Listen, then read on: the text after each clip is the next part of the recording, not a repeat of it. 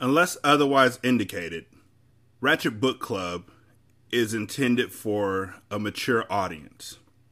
Viewer discretion is greatly advised.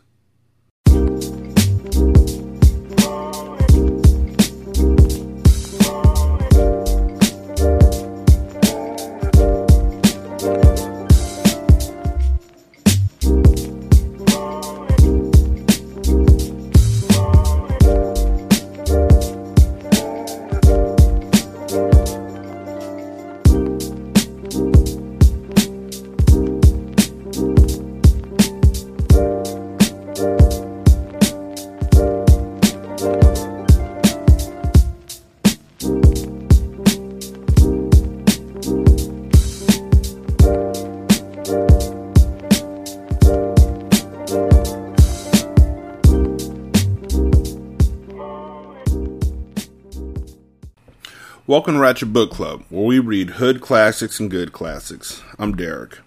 916-633-1537, Wretched and Ratchet at gmail.com, Ratchet Book Club on Twitter, Ratchet Book Club on Facebook. Chapter 13.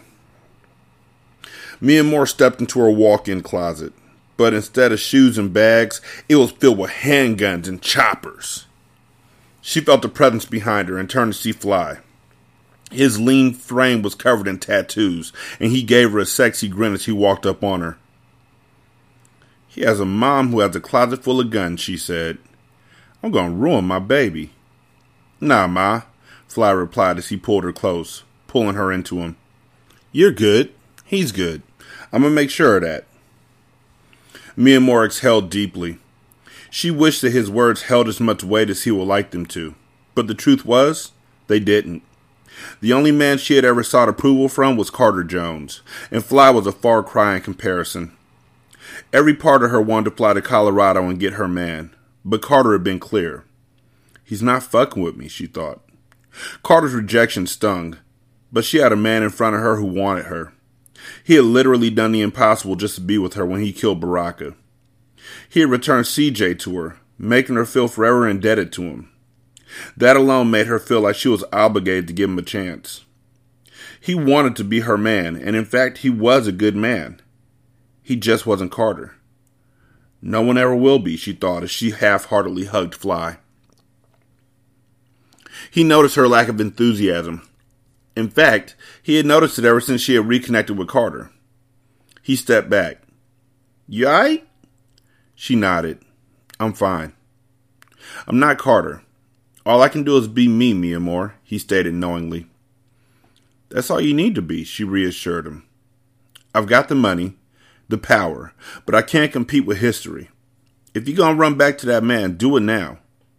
Don't be here doing this with me and then one day I look up and you're gone, Fly stated. I'm here. I'm with you, she stated. All right, he said as he kissed her lips. I gotta hit the blocks, but I could drop little homie off at school if you want, he offered. This is why she appreciated him. Fly was great with CJ. He was attentive and went above and beyond to connect with her son. She nodded.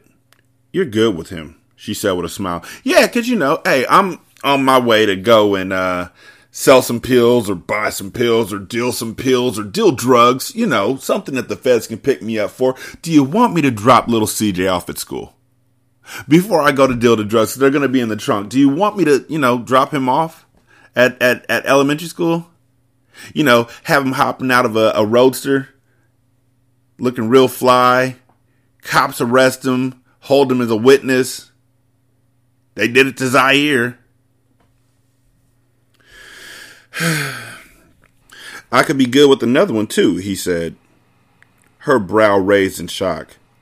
I want a baby, Mia Moore. And I want her to look like you, he said as he boldly palmed the V between her legs.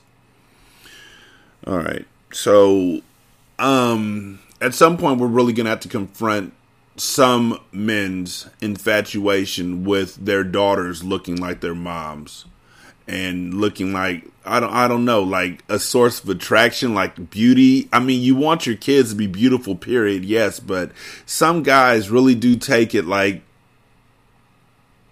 it's weird. It's a thing. He had honestly caught her off guard and she didn't know how to respond. She couldn't see herself having children by any other man than Carter. She had never even wanted children. She had made an exception for him. She couldn't commit the same to Fly. Her mouth fell open in satisfaction as Fly Boogie got on his knees and pulled her satin panties to the side, placing his face right in her pleasure. This is my pussy, Mia Moore. Obviously, it's not. Like, not even leasing it. Like, you don't even borrow it. Like, every time you gotten it, it's been on the art of surprise. Like, the first time you got it, it was like, oh, you're in tears, face and pussy. Like, this is not yours. And she's you know this. Like, dude, stop deluding yourself. This is my pussy, Mia Moore. Can't nobody make it feel as good as me, he mumbled as he ate a full course of her, bringing her to her earth-shattering orgasm right there in her closet. Fly may not have been her soulmate, but he knew exactly how to please her. God, that tongue is golden, she thought as she used her blood-red fingertip to wipe herself off his lips. He wasn't good enough to put a baby in her, but he was good enough to keep making her scream while he tried. She made a mental note to get on birth control. She wouldn't insult him by asking him to strap up, but having another child wasn't on the agenda. At least not for her. He's going to find out she's on birth control. He's going to switch out her birth control for, like, Pez. I don't fucking know. She's going to get pregnant. He's going to get killed. She's going to get back with Carter. They're going to have Fly's baby running around. Maybe they'll call it Larva. CJ rode in the car, silent as he watched the LA streets fly by in a blur outside of his window. After being away from home for so long, it felt odd to be back. You quiet over there, little homie. You good? Fly asked as he maneuvered the car through the busy streets. Yeah, I'm good, CJ said, poking out his bird chest. He liked riding with Fly. Fly treated him like he was his right-hand man. You ready for your first day? Fly asked. So you're taking CJ to school for his first day of school and Mia Moore didn't want to be a part of that? Like, this is right after he got back from being kidnapped. Mia Moore wants no part of taking him to his first day of school. Word, all these first day of school pictures I see of these kids and you don't think she wants you. Okay. Not really, CJ said. It's the middle of the year. Everybody already has their crew picked out. You worried about fitting in, huh? Fly said. Not wanting to seem like he was pressed, the young CJ said, Nah, I don't care. I'm just saying. Everybody already got their crew. He kept his chin up, but Fly could tell by the look in his eyes that CJ was nervous. Look, you on what? 3rd grade, little homie? Elementary school is simple. Whoever has the freshest gear gets the most girls and has the most friends, Fly said. Simple as that. Oh yeah? CJ asked, intrigued. Most definitely, Fly confirmed. But first, we got to get you out of them button-ups and schoolboy slacks your mama got you in. How about we play hooky today? What the fuck, nigga? 3rd grade, first day. Okay. I'll upgrade your clothes and you can spin through the hood with me today. Sound good? Does not sound good. Does not. Yeah, that sounds good, CJ said, excited. Fly turned the car around and headed for Compton. Now, when I say that, Compton is no longer in the place that it used to be. But it's still Compton. Like, it's still, the name still rings bells throughout the country, if not the world. So I'm sure that's what they wanted to happen. I'm sure this isn't going to turn out very well because I'm sure there's still people who are still looking for Fly because Fly fucking murdered Baraka. But, you know. You ever held a gun, big man? He asked. What the fuck are you doing, Fly? He's a 3rd grader. Oh my God, this is why you're not parent material. You're not even big homie material. This is like them niggas on fucking Menace to Society. Let the little nigga get a drink. That's where you are. You're on that level. You ever held a gun before? Parnell was cool. He let me hold guns when nobody else would even let me touch one because I was fucking 9. No, CJ answered. Well, there's a first time for everything, Fly said as he reached under his seat and placed a gun in CJ's lap. Hold on to that for me. That's for you. You riding through the hood with me means you my right-hand man. Can you handle that? CJ picked up the gun, the weight of it feeling heavy in his hands. He turned it sideways and pointed it at Fly. Like this? Fly snatched the gun from CJ. Never point a gun at me, CJ. Never. Which means CJ's going to be the one to shoot Fly, because why not? He placed it back on the boy's lap. Now pick it up. Hold it straight. Finger off the trigger. Only time you put your finger on the trigger is if you're ready to shoot something. You understand? Fly asked. Yes, sir, CJ replied. Chill on that sir shit. Say that for your old-ass daddy, Fly said slyly. Now wrap your hand around the handle and place your free hand underneath for support. CJ did as he was told, but his hand shook, showing that he was intimidated. You scared? What you scared of? You the one with the gun. You the man as long as you got that, Fly said. You see that red dot on the side? CJ nodded. That's the safety. Red means dead. That's all you have to remember. You see red and it's ready to fire, Fly said. Now flip the safety and keep that on you for a little bit. So you gave him the gun without the safety being on. Okay. Carter's going to kill you. The longer you hold it, the more comfortable you'll get with it. Fly pulled up to a house in the middle of Compton and parked on the street. I won't be long. Stay in the car. Keep your eyes open, little man. CJ watched Fly until he disappeared inside. His eyes scanned the block while gripping the gun in his hand. His heart was beating so fast that it felt like it would beat out of his chest. Excitement and anxiety had his head on a swivel as he surveyed everything moving around him. He was so ready to prove himself that he would have popped off on anyone who walked by. Luckily, it was early morning and nothing on the block was moving, beside the early morning fiends who were out to score a hit. CJ had never even been on this side of town. He was born into privilege. He had no idea about the way the other side lived. Being in Compton was like being in a ghost town. He wouldn't admit it, but he didn't like it. After what felt like forever, Fly came back out, carrying a book bag. He slid into the driver's seat and passed the bag to CJ. What's inside? CJ asked. Open it up, Fly said. CJ opened the book bag, and inside lay thousands of pills. From Xanax to Percocet to Adderall, the colors popped out at him. Each prescription was in a different clear Ziploc bag. That's $250,000 in your hand, little homie, Fly said. It looks like candy, CJ said. This dumb motherfucker. Not CJ, Fly. Just terrible. This is you terrible. You want to have a kid. Terrible. Tragic. It's nothing like candy. You never use the shit you sell. That shit'll fuck your head up, Fly warned. CJ was intrigued by the fact that every single pill inside the bag was worth cash money. If there was one thing he had inherited from his father, it was a love for the flip. Hustling was in his genes. Fly saw the look in the young boy's eyes, and he grabbed the backpack and placed it in the back seat.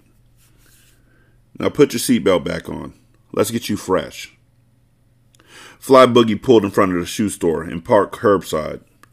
He pulled out a wad of money and peeled off 10 crispy $100 bills. He handed them to CJ. This is enough to buy whatever you want, Fly said casually. Put your money in your pocket. Never let another nigga count your pockets. CJ nodded. He was soaking up every word the Fly said. They hopped out and walked into the store. Hey, Fly, one of the sales girls greeted him. He was a sneakerhead and would come through and easily clear out the store. They knew him well, especially the pretty young girls in the store. This your son? The girl asked. This my little homie, Fly introduced. Trying to get him out of this schoolboy shit. He turned towards CJ. You see something you like? CJ picked up a retro sneaker. These? He suggested.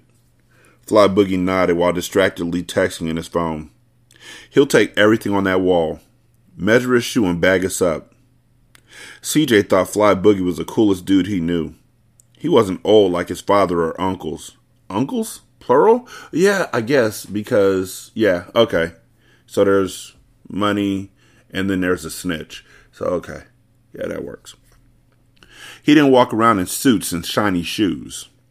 Fly Boogie's youthful appearance and casual swag made him more relatable to CJ. Fly turned around and noticed a police officer approaching his car. He walked outside. Yo, officer, that's me, Fly Boogie said. Is there a problem? You got some ID? The officer asked. Fly Boogie frowned. He wanted to ask why he needed identification, but considering what he had in the car, he wasn't going to cause a scene. I'm getting ready to reach in my back pocket for my wallet, Fly informed him, not wanting to give this officer any reason to pop off. In his eyes, all cops were the enemy, and the LAPD was the dirtiest gang in the game. He moved more carefully around them than around the goons he sold to. He pulled out his license and passed it to the officer. I'll be right back, the officer said, retreating to his car. CJ and the sales girl came out of the store carrying several bags filled with shoes. CJ went for the car, but Fly Boogie placed a hand on his chest, holding him back. Hold up, CJ, he said, now wishing he had just dropped the kid off at school. Things could be real bad if the officer came back with a hostile agenda. The officer took his time running Fly's plates and checking his name, but Fly didn't budge. For 20 minutes, he stood on the curb unmoved, because he knew the cop wanted to rise a reaction out of him. It didn't matter to Fly Boogie.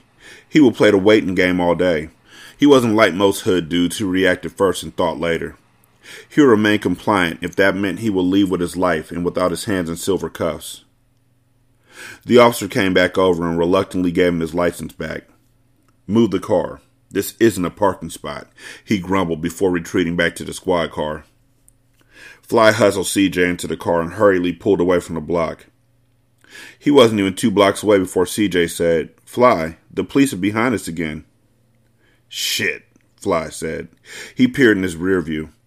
The cop had let him go only to call in another patrol to have him harass again. He wanted to peel off, but with Mia Moore's son beside him, he decided to play it cool. Reach in the back seat, CJ. Grab the book bag. Put the gun inside, he said as he pulled another burner off his waistline, passing it to CJ. This nigga gonna have CJ take the bag with him into school. Put that one in there too, and put it on your back. CJ hurriedly did as he was told. Fly Boogie pulled over. A coal-sized lump formed in his throat as he gripped the steering wheel nervously. Just be cool, he said, speaking more to himself than to CJ. The officer got out of the car, and Fly could tell by the way he gripped the pistol on his hip that this wasn't a routine stop. I need to see your hands, the cop shouted as he approached the car.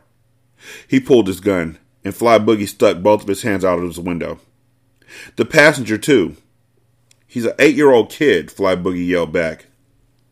Out of the vehicle, the officer said, pulling open the driver's side door. Fly Boogie stepped out as the officer roughly slammed him against the car. CJ wasn't sure what he should do. A crowd began to form as the officer roughhoused Fly Boogie in broad daylight. What you got on you, huh? Drugs? Is there anything in the car I should know about? The officer asked as he frisked Fly Boogie. We're going to find out Fly Boogie got some sort of stupid-ass name like Stanton. Something like that. Fly Boogie gave him the grim face and didn't respond. He simply stared straight ahead as he was shaken down. CJ eased out of the car with the book bag on his back and assimilated into the growing crowd. The officer noticed and yelled, Kid, back in the car, now! He twisted Fly Boogie's arms behind his back and slammed him onto the hood of the car. The cuffs were so tight on his wrists that they cut into his skin like razors. CJ watched on in horror. He took a step back into the crowd. Hey, kid! The cop started towards CJ, and Fly Boogie rose up, fighting against the officer's force to create a distraction. Why? Why is any of this happening? Ugh. CJ took off down the block, running full speed. His heart pumped, and adrenaline coursed through him as he cut through the bodega. Where the fuck is there a bodega in L.A.? He was running with so much speed that he knocked over a display. Hey, the store clerk shouted, but CJ was already out the back door. He never looked back to see that he had already shaken the officer. He ran down the alley and came out on the next street. He spotted a bus up ahead. By the time he made it, he was out of breath. He pulled out a pocket full of money. His hands were so shaky, he could barely thumb through the bills that Fly had given him. The bus driver frowned in concern. This is the wrong side of town to be pulling out so much money, the older black gentleman said. You in some kind of trouble? No. I'm just trying to get to school, CJ lied as he stuffed the bills in his jean pocket and then held out a $100 bill. Keep it, kid, the man said. He pointed directly to the seat behind him. You have a seat right here. What's the name of your school? Brookdale Academy, he answered. I'll make sure you get there, the man said. CJ sighed in relief as he held onto the book bag for dear life. He had been so terrified that he had to blink away his tears. He had no idea what was going to happen to Fly Boogie. He wanted to call his mother, but if he did, she would know that he had ditched school, so instead he went to school. He would meet her outside afterwards like it was just an ordinary day. The only problem was, it wasn't, and he had a bag full of pills and guns that he didn't know what to do with. The driver finished his route, letting all his passengers off until only CJ remained. It was the first time that CJ had been to this neighborhood. The graffiti, the seedy characters, the old school cars and loud music, it all intrigued him. Coming up as a son in the cartel, he only knew about the wealth. He hadn't witnessed the come up, but riding through the hood made him wish he was from the other side. He had no idea that the people trapped in the struggle yearned for the life he had. Mia Moore and Carter had sold their souls to make sure he didn't live the hard-knock life. And here he was craving a piece of it. The bus driver turned off the service light and then made the hike all the way to the Baldwin Hills, where the bougie school was located. CJ got off at the corner. "Thanks," he said as he passed the old man a $100 bill and then rushed off. CJ headed into school. What he didn't realize was that his new school had a no loitering policy, and his presence in the hallways midday made him stand out. The principal spotted him as soon as he stepped inside. "Mr. Jones, you're late on your very first day." CJ's eyes widened as he stopped walking mid-step. "I'm Mr. Simpson, headmaster here," he introduced himself. He held out his hand for the young boy. CJ reluctantly shook it as he grasped the straps to the book bag. "Let's get you to class. I'll show you where your locker is. We don't allow book bags to be carried during school hours." "You can keep it in your locker and carry your books to class," he informed him. CJ nodded and nervously let Mr. Simpson lead him to his locker. He held out his hand. "Book bag?" Mr. Simpson asked. He reached to take the book bag off CJ's back. CJ snatched it away, shrugging him off hard. "I got it," CJ said. The principal frowned, but didn't press the young man. They located his locker. "You could pick up a lock from the main office after school. For now, your belongings should be okay without one." "I need a lock," CJ pushed as he slid his shoulders out of his strap. "I assure you," Mr. Simpson said, "no one will go into your locker. We have a zero-tolerance policy for theft." He reached down and grabbed the book bag from CJ, who snatched it out of his hand. This time, the principal didn't let go. "CJ, let go of the book bag." "I just need a lock," CJ said urgently. He pulled on it, trying to get it out of the principal's grasp, causing the zipper to break. The guns and pills spilled all over the floor. Mr. Simpson looked at the contents in shock and quickly apprehended CJ. "Step back. Over there. Sit down on the floor," he said sternly. Tears welled in CJ's eyes and he gritted his teeth, but he did as he was told. He knew he was in trouble, and as he watched school security arrive on the scene, he lowered his head, afraid of the consequences to come. Such fuckery, such bullshit. Chapter 14. "Where's my son?" Mia Moore asked the officer sitting at the reception desk inside the precinct. "I've been waiting here for 2 hours. Where is he?" Her patience was non-existent, and anger burned in her eyes. "He's being processed, miss," the officer said. "When I have more information, I'll provide you with it. Until then, sit down." I guess 8-year-olds would be arrested in LA for having drugs and guns in their backpack. I guess they'd actually get processed. I guess an 8-year-old. I don't know. I'm only saying I guess because LAPD, but Baldwin Hills, but I guess. I don't know. I'm not even going to overthink it. Mia Moore's temper was threatening to boil over, and she had to remind herself that she was standing in the middle of a police precinct. "Listen, you fat, bald, incompetent..." Mia Moore. Mia Moore turned around to see Carter standing behind her, with this legal bulldog, Shitburger, beside him. How the fuck did he get there from Florida? How did he find out? What? Carter was clean and dapper as ever in his Tom Ford suit. The beard was gone, and the sadness that had filled his eyes had been replaced by a look of anger. He stood before her strong, shoulders squared, and with an expression that said he wasn't beat for the bullshit. She hadn't seen this version of him in years. He had been hauled up in the mountains for so long that she had hardly recognized him before. But this powerful man in front of her was the Carter she knew. Everything about him signified power. The look of anger that burned in his eyes told her that he would handle this. His presence brought her instant relief. "Thank God," she whispered as she walked over to him. "Don't worry, I'll have CJ out of here within the hour," Shitburger said as he left the two standing alone in the lobby to talk. "What happened?" Carter asked. Mia Moore was so flustered that all she could do was shake her head. "I don't know. Fly dropped him off at school this morning, and the next thing I know, I'm getting calls that he's been arrested and that there were drugs and guns in his book bag," she said. "Where that nigga at?" Carter asked. He wanted to gather all the information before he reacted. He could easily piece the day's events together on his own, but he didn't jump to conclusions. He wasn't the assuming type. He would rather hear the facts so we could handle things accordingly. "I've been calling him all day." "I don't know," Mia Moore admitted. "Go home," Carter instructed. "I'll get CJ and bring him to you." "I want to stay," she said. "I said I'll handle it," Carter assured her. His word was law.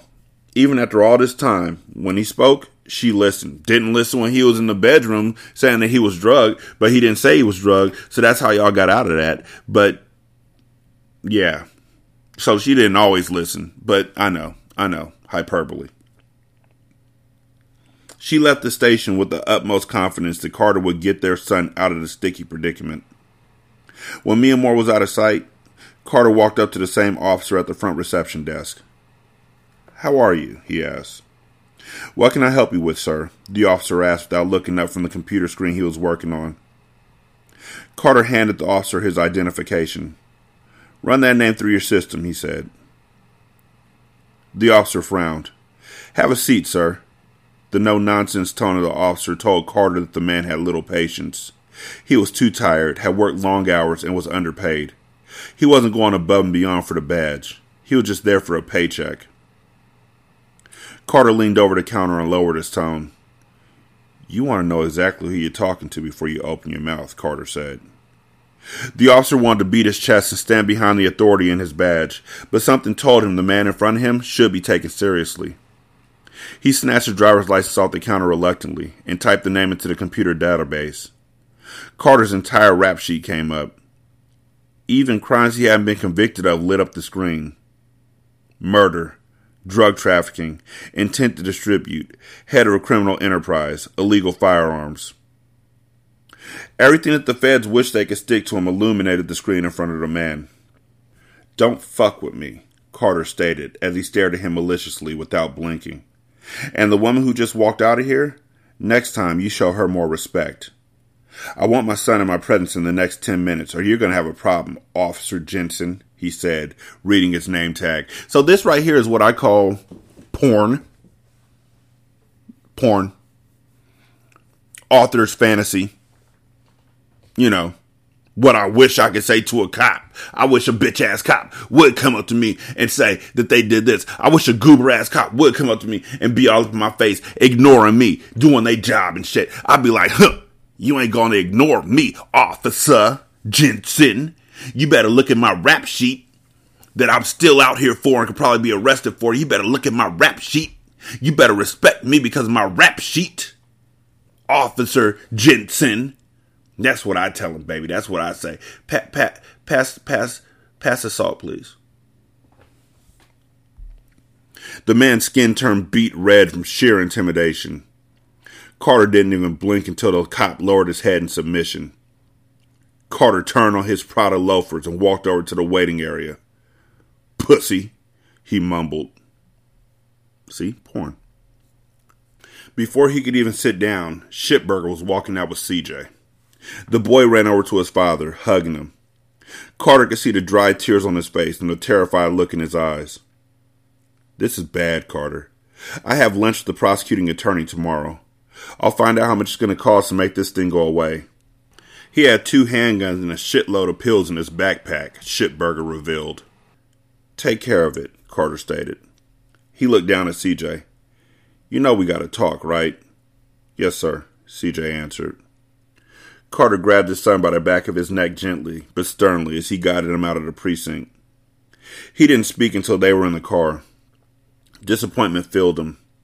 He had never even felt this type of letdown before. What the fuck is he doing in L.A.?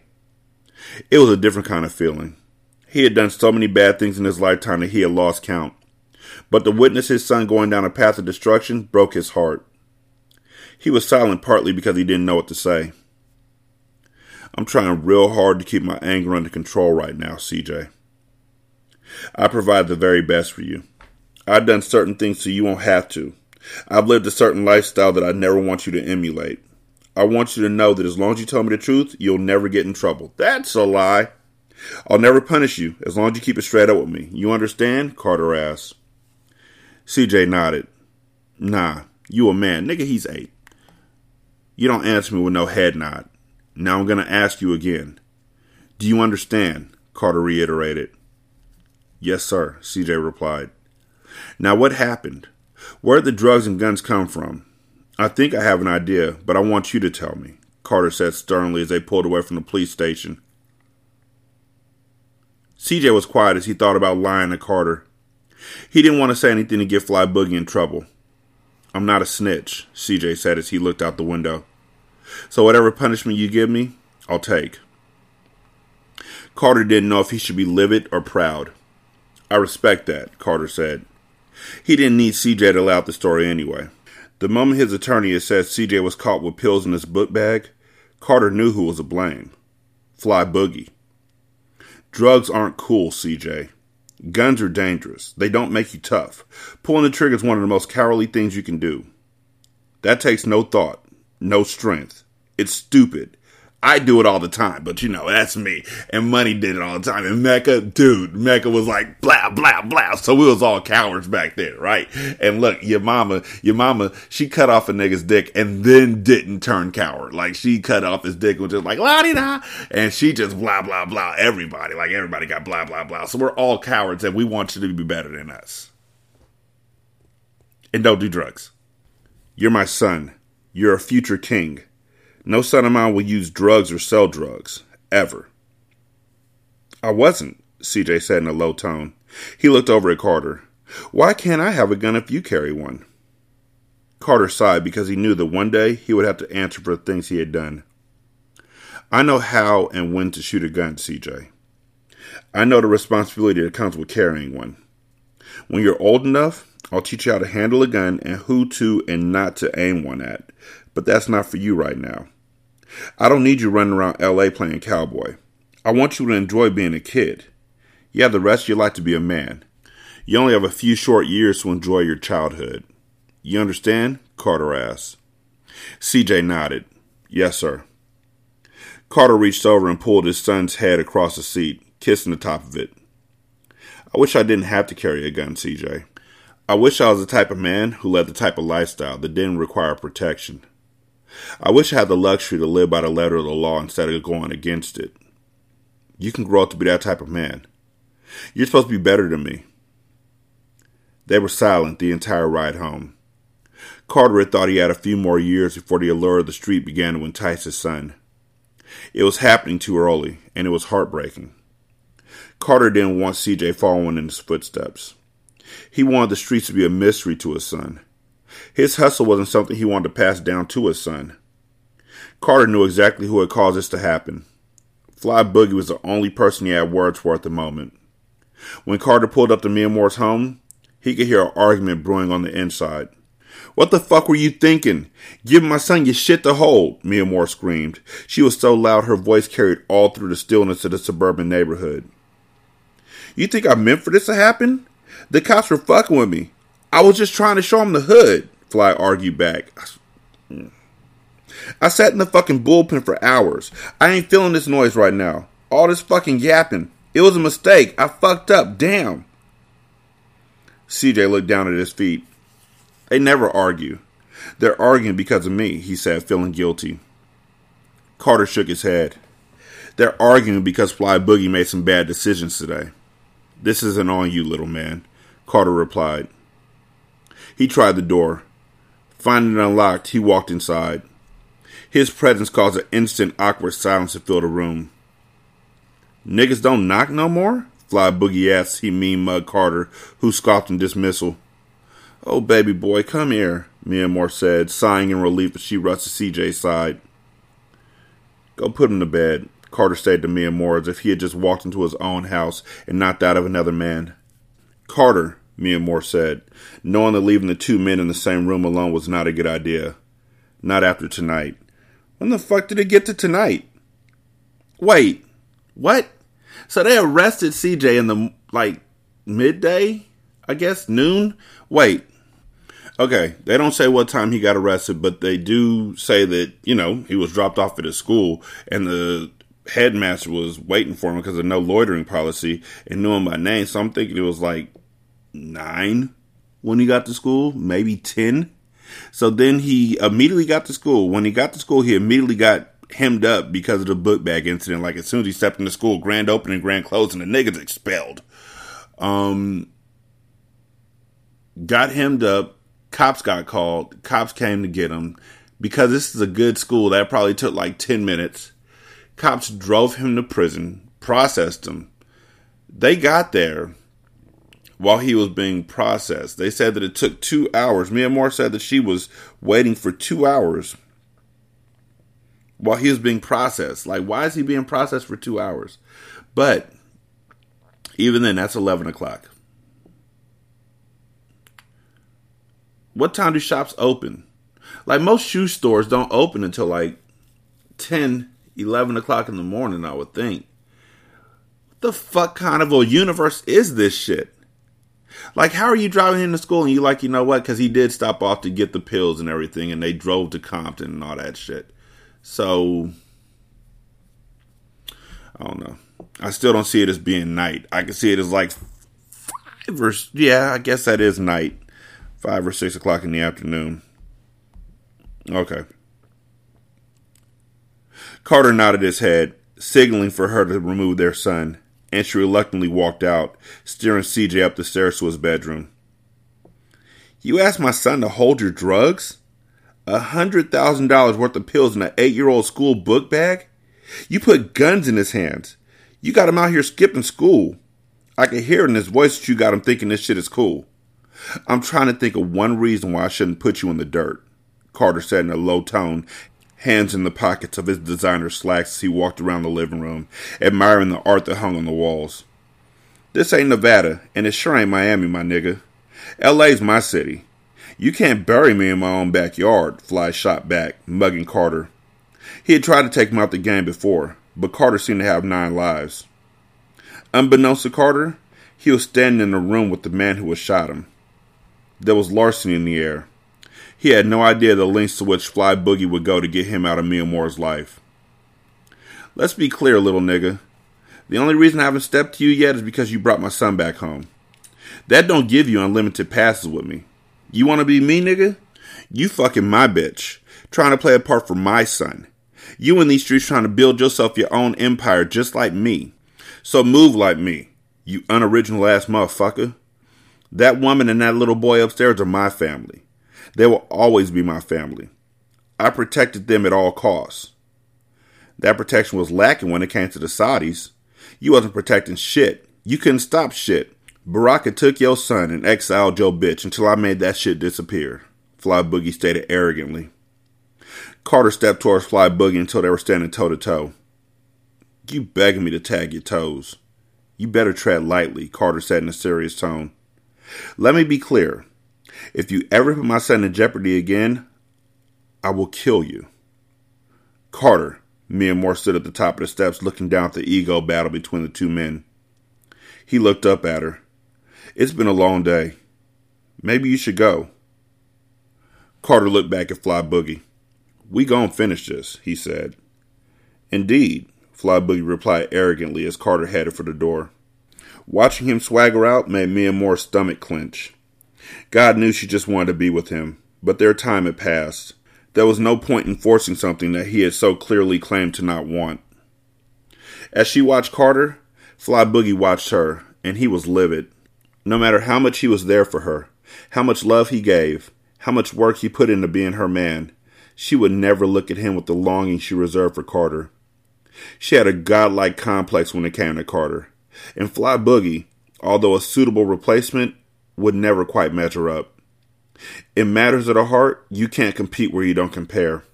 Fly Boogie and Carter weren't even in the same league. You know how to find me, Carter said as he turned to look at her. I'll be by in the morning to pick CJ up. She nodded, and as he walked out the door, her heart sank into her stomach. Mia Moore came down the steps. These were the type of problems she didn't know how to fix. The tension that was building between Fly Boogie and Carter would eventually lead to disaster. She didn't know how to remedy that, and she didn't know whose side to pick. Her son was in trouble. Her man was jealous of her ex, and she had no idea how to make him feel secure. Carter hated her for things that she could not change. Those were grown woman problems. She wished that it was something that a bullet could solve. That's where her expertise lay, in the streets. This new level of grown woman responsibilities overwhelmed her in a way that she had never experienced before. You need to remember who the fuck here with you every day holding down shit on a regular.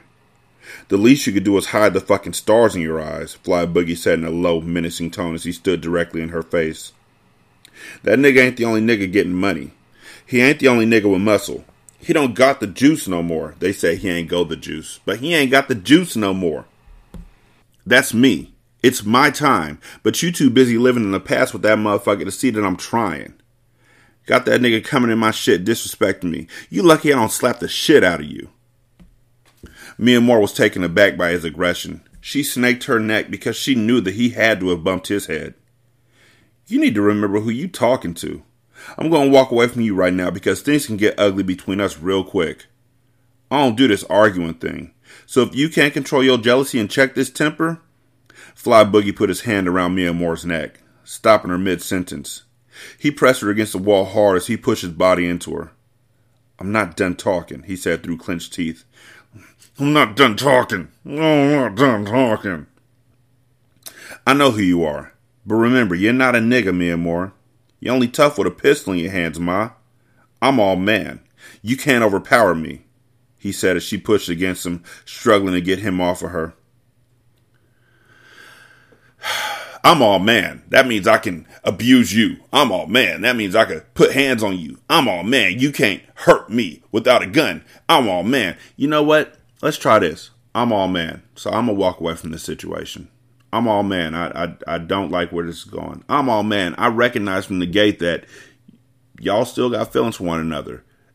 I tried to shoot the nigga. He came back. You know what? I'm good. I'm all man.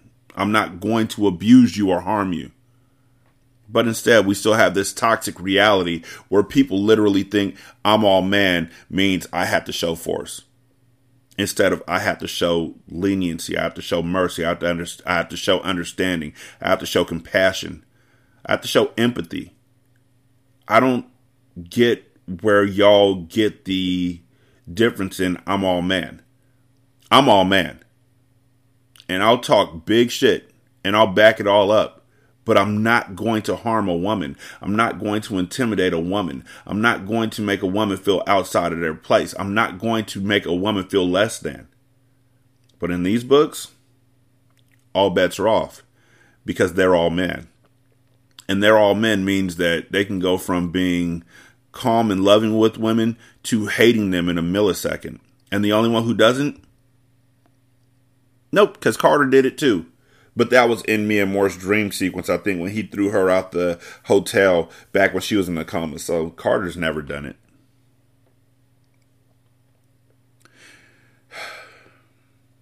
Ain't no pistols in sight. I did everything for you.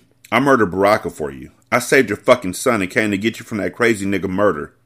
Murder shot himself, for what it's worth.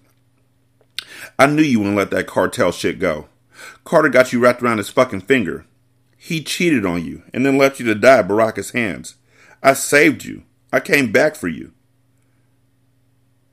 I put a hole in that nigga's chest and he didn't die. I should have put one in his head.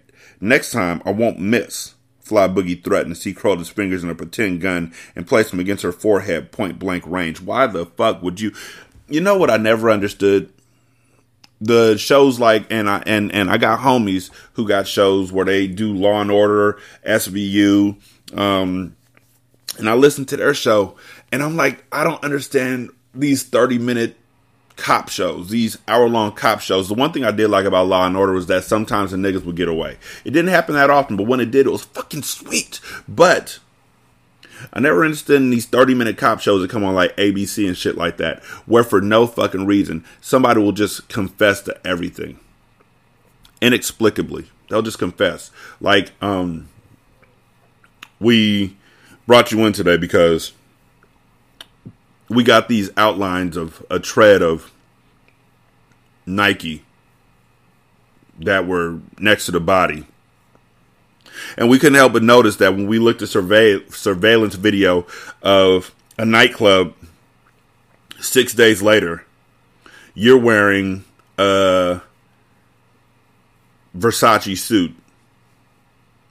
Yeah, I got Nikes, and that nigga had it coming because he was he stole my money and then wouldn't give it back to me, and I asked him for it, and we struggled, and I pushed him down a flight of stairs, and he fell in the bullets. Like, this is where we're at right now. Why are you confessing this? Just shut the fuck up. Mia Moore's eyes widened in shock as Fly Boogie revealed the truth to her. He shot Carter, she thought with a gasp. You shot him? All this time it was you? You fucking bastard. He fed you. Mia Moore whispered in a sharp tone as her temper erupted. Don't look surprised, Ma. I'll get rid of anyone who stops me from fucking with you. You didn't kill Murder. He shot himself. So when I say control those fucking googly eyes, you should check that. I don't want to have to make CJ a fatherless child. You're either with me or you're with him. You can't have both, Fly Boogie said. This revelation turned all the affection she felt for Fly Boogie into contempt. Mia Moore had assumed that it had been Baraka who had gunned Carter down in front of the casino years ago, but now she had been smacked with the truth. She had been the cause of that, and ever since she had been unknowingly sleeping with the enemy. Mama? CJ called from the top of the steps. Fly Boogie immediately loosened his hold on her neck, but he didn't move. He had her cornered against the wall. Go upstairs, CJ, Mia Moore said. But Ma, he protested. Now, Mia Moore roared. Mia Moore wasn't the chick to tolerate this change in temperament from Fly Boogie. There wasn't anything to think about. On Carter's worst day, Fly Boogie didn't measure up. She liked him. He had helped her get her head right when everyone else in the world had thrown her away, but she couldn't turn a blind eye to the fact that he had shot Carter. Despite everything, Carter would always be the man she loved. She wasn't doing this Hell in the Troy shit. She didn't want to be the woman in the middle. There was no middle. She would always be aligned on Carter's side. I choose him, Mia Moore said.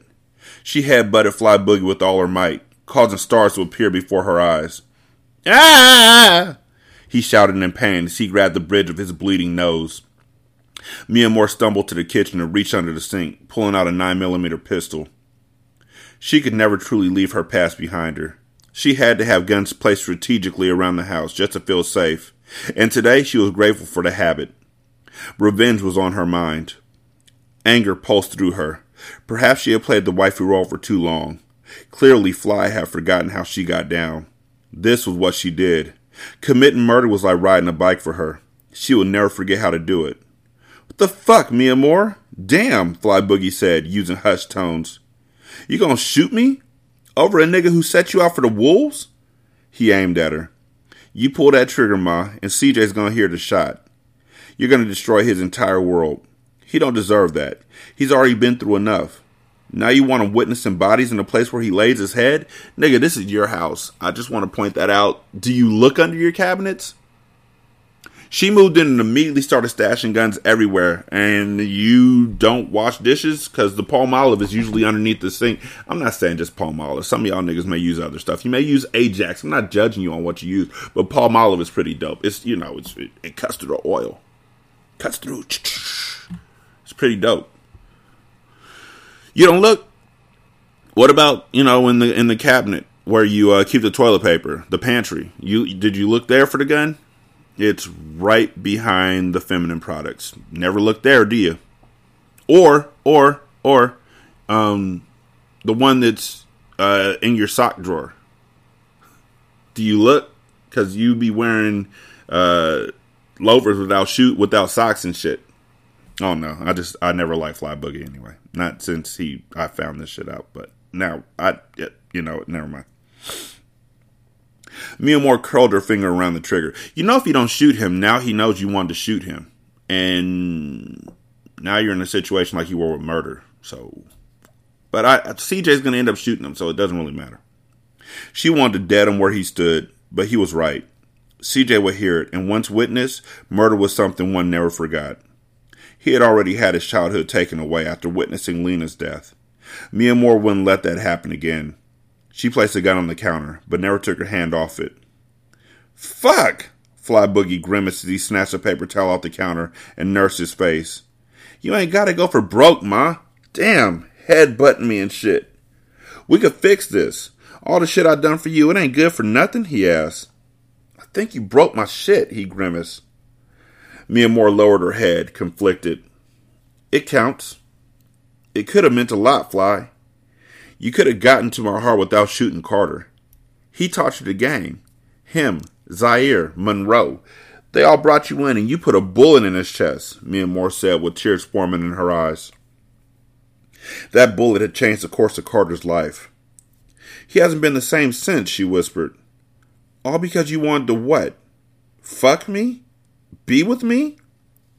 You could have killed him. The more she spoke, the more she realized how she was to blame. She had allowed Fly Boogie to get close to her. She had even flirted with him, enjoying the attention that he gave her.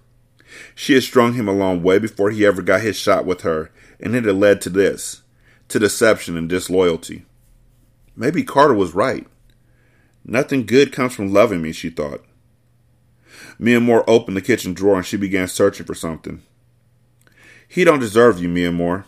I love you. All of this was for us. You just have to let that nigga go. Ride for me, Ma. Nobody knows what I did but me and you. It doesn't have to go any further than these walls, Fly Boogie tried to convince. You're not his girl anymore. You owe me. You're right. I would never let CJ hear gunshots thundering through his home, she said. If Carter was any other nigga, maybe I would be thanking you, but he's not. Everything you did after shooting him means nothing anymore. Because you brought my son back to me, I'm going to do you a favor and make this quick. You should be thanking me. Because if I told Carter, it would be much worse. Fly Boogie's eyes widened when she pulled a silencer out of the drawer. Nigga, do you check your shit? Literally. Getting myself a butter knife. Why the fuck is there a silencer in the silverware drawer?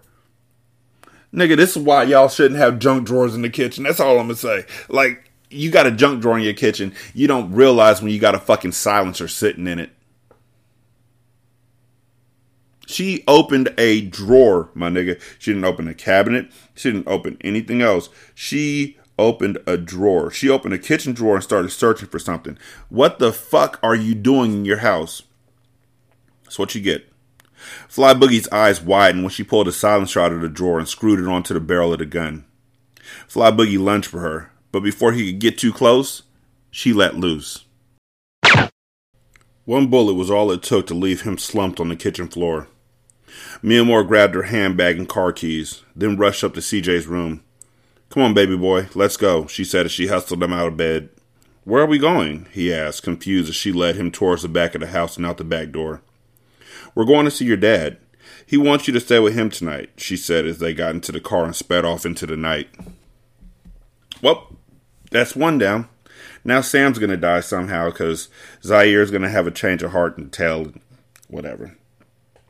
916-633-1537. Ratchet and Ratchet @gmail.com. Ratchet Book Club on Twitter. Ratchet Book Club on Facebook. Leave a review on Spotify. All you got to do is go to the main page of the show, and right underneath the title there's a button that you can push that says 5 stars. Go ahead and push that and leave 5 stars. It's that simple. You can also leave a review on Podchaser. Copy and paste that into Apple Podcasts, and then copy and paste that into Good Pods. Thank y'all to everybody who's been checking me out. I greatly do appreciate it.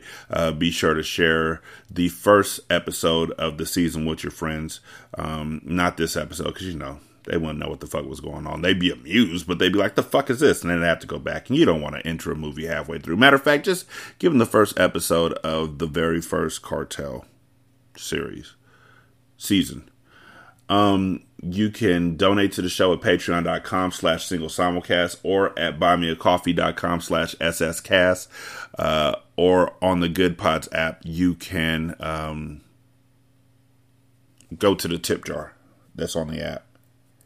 Thank y'all again for listening. I do greatly appreciate it. Y'all be good. I'm holler at you later. Peace.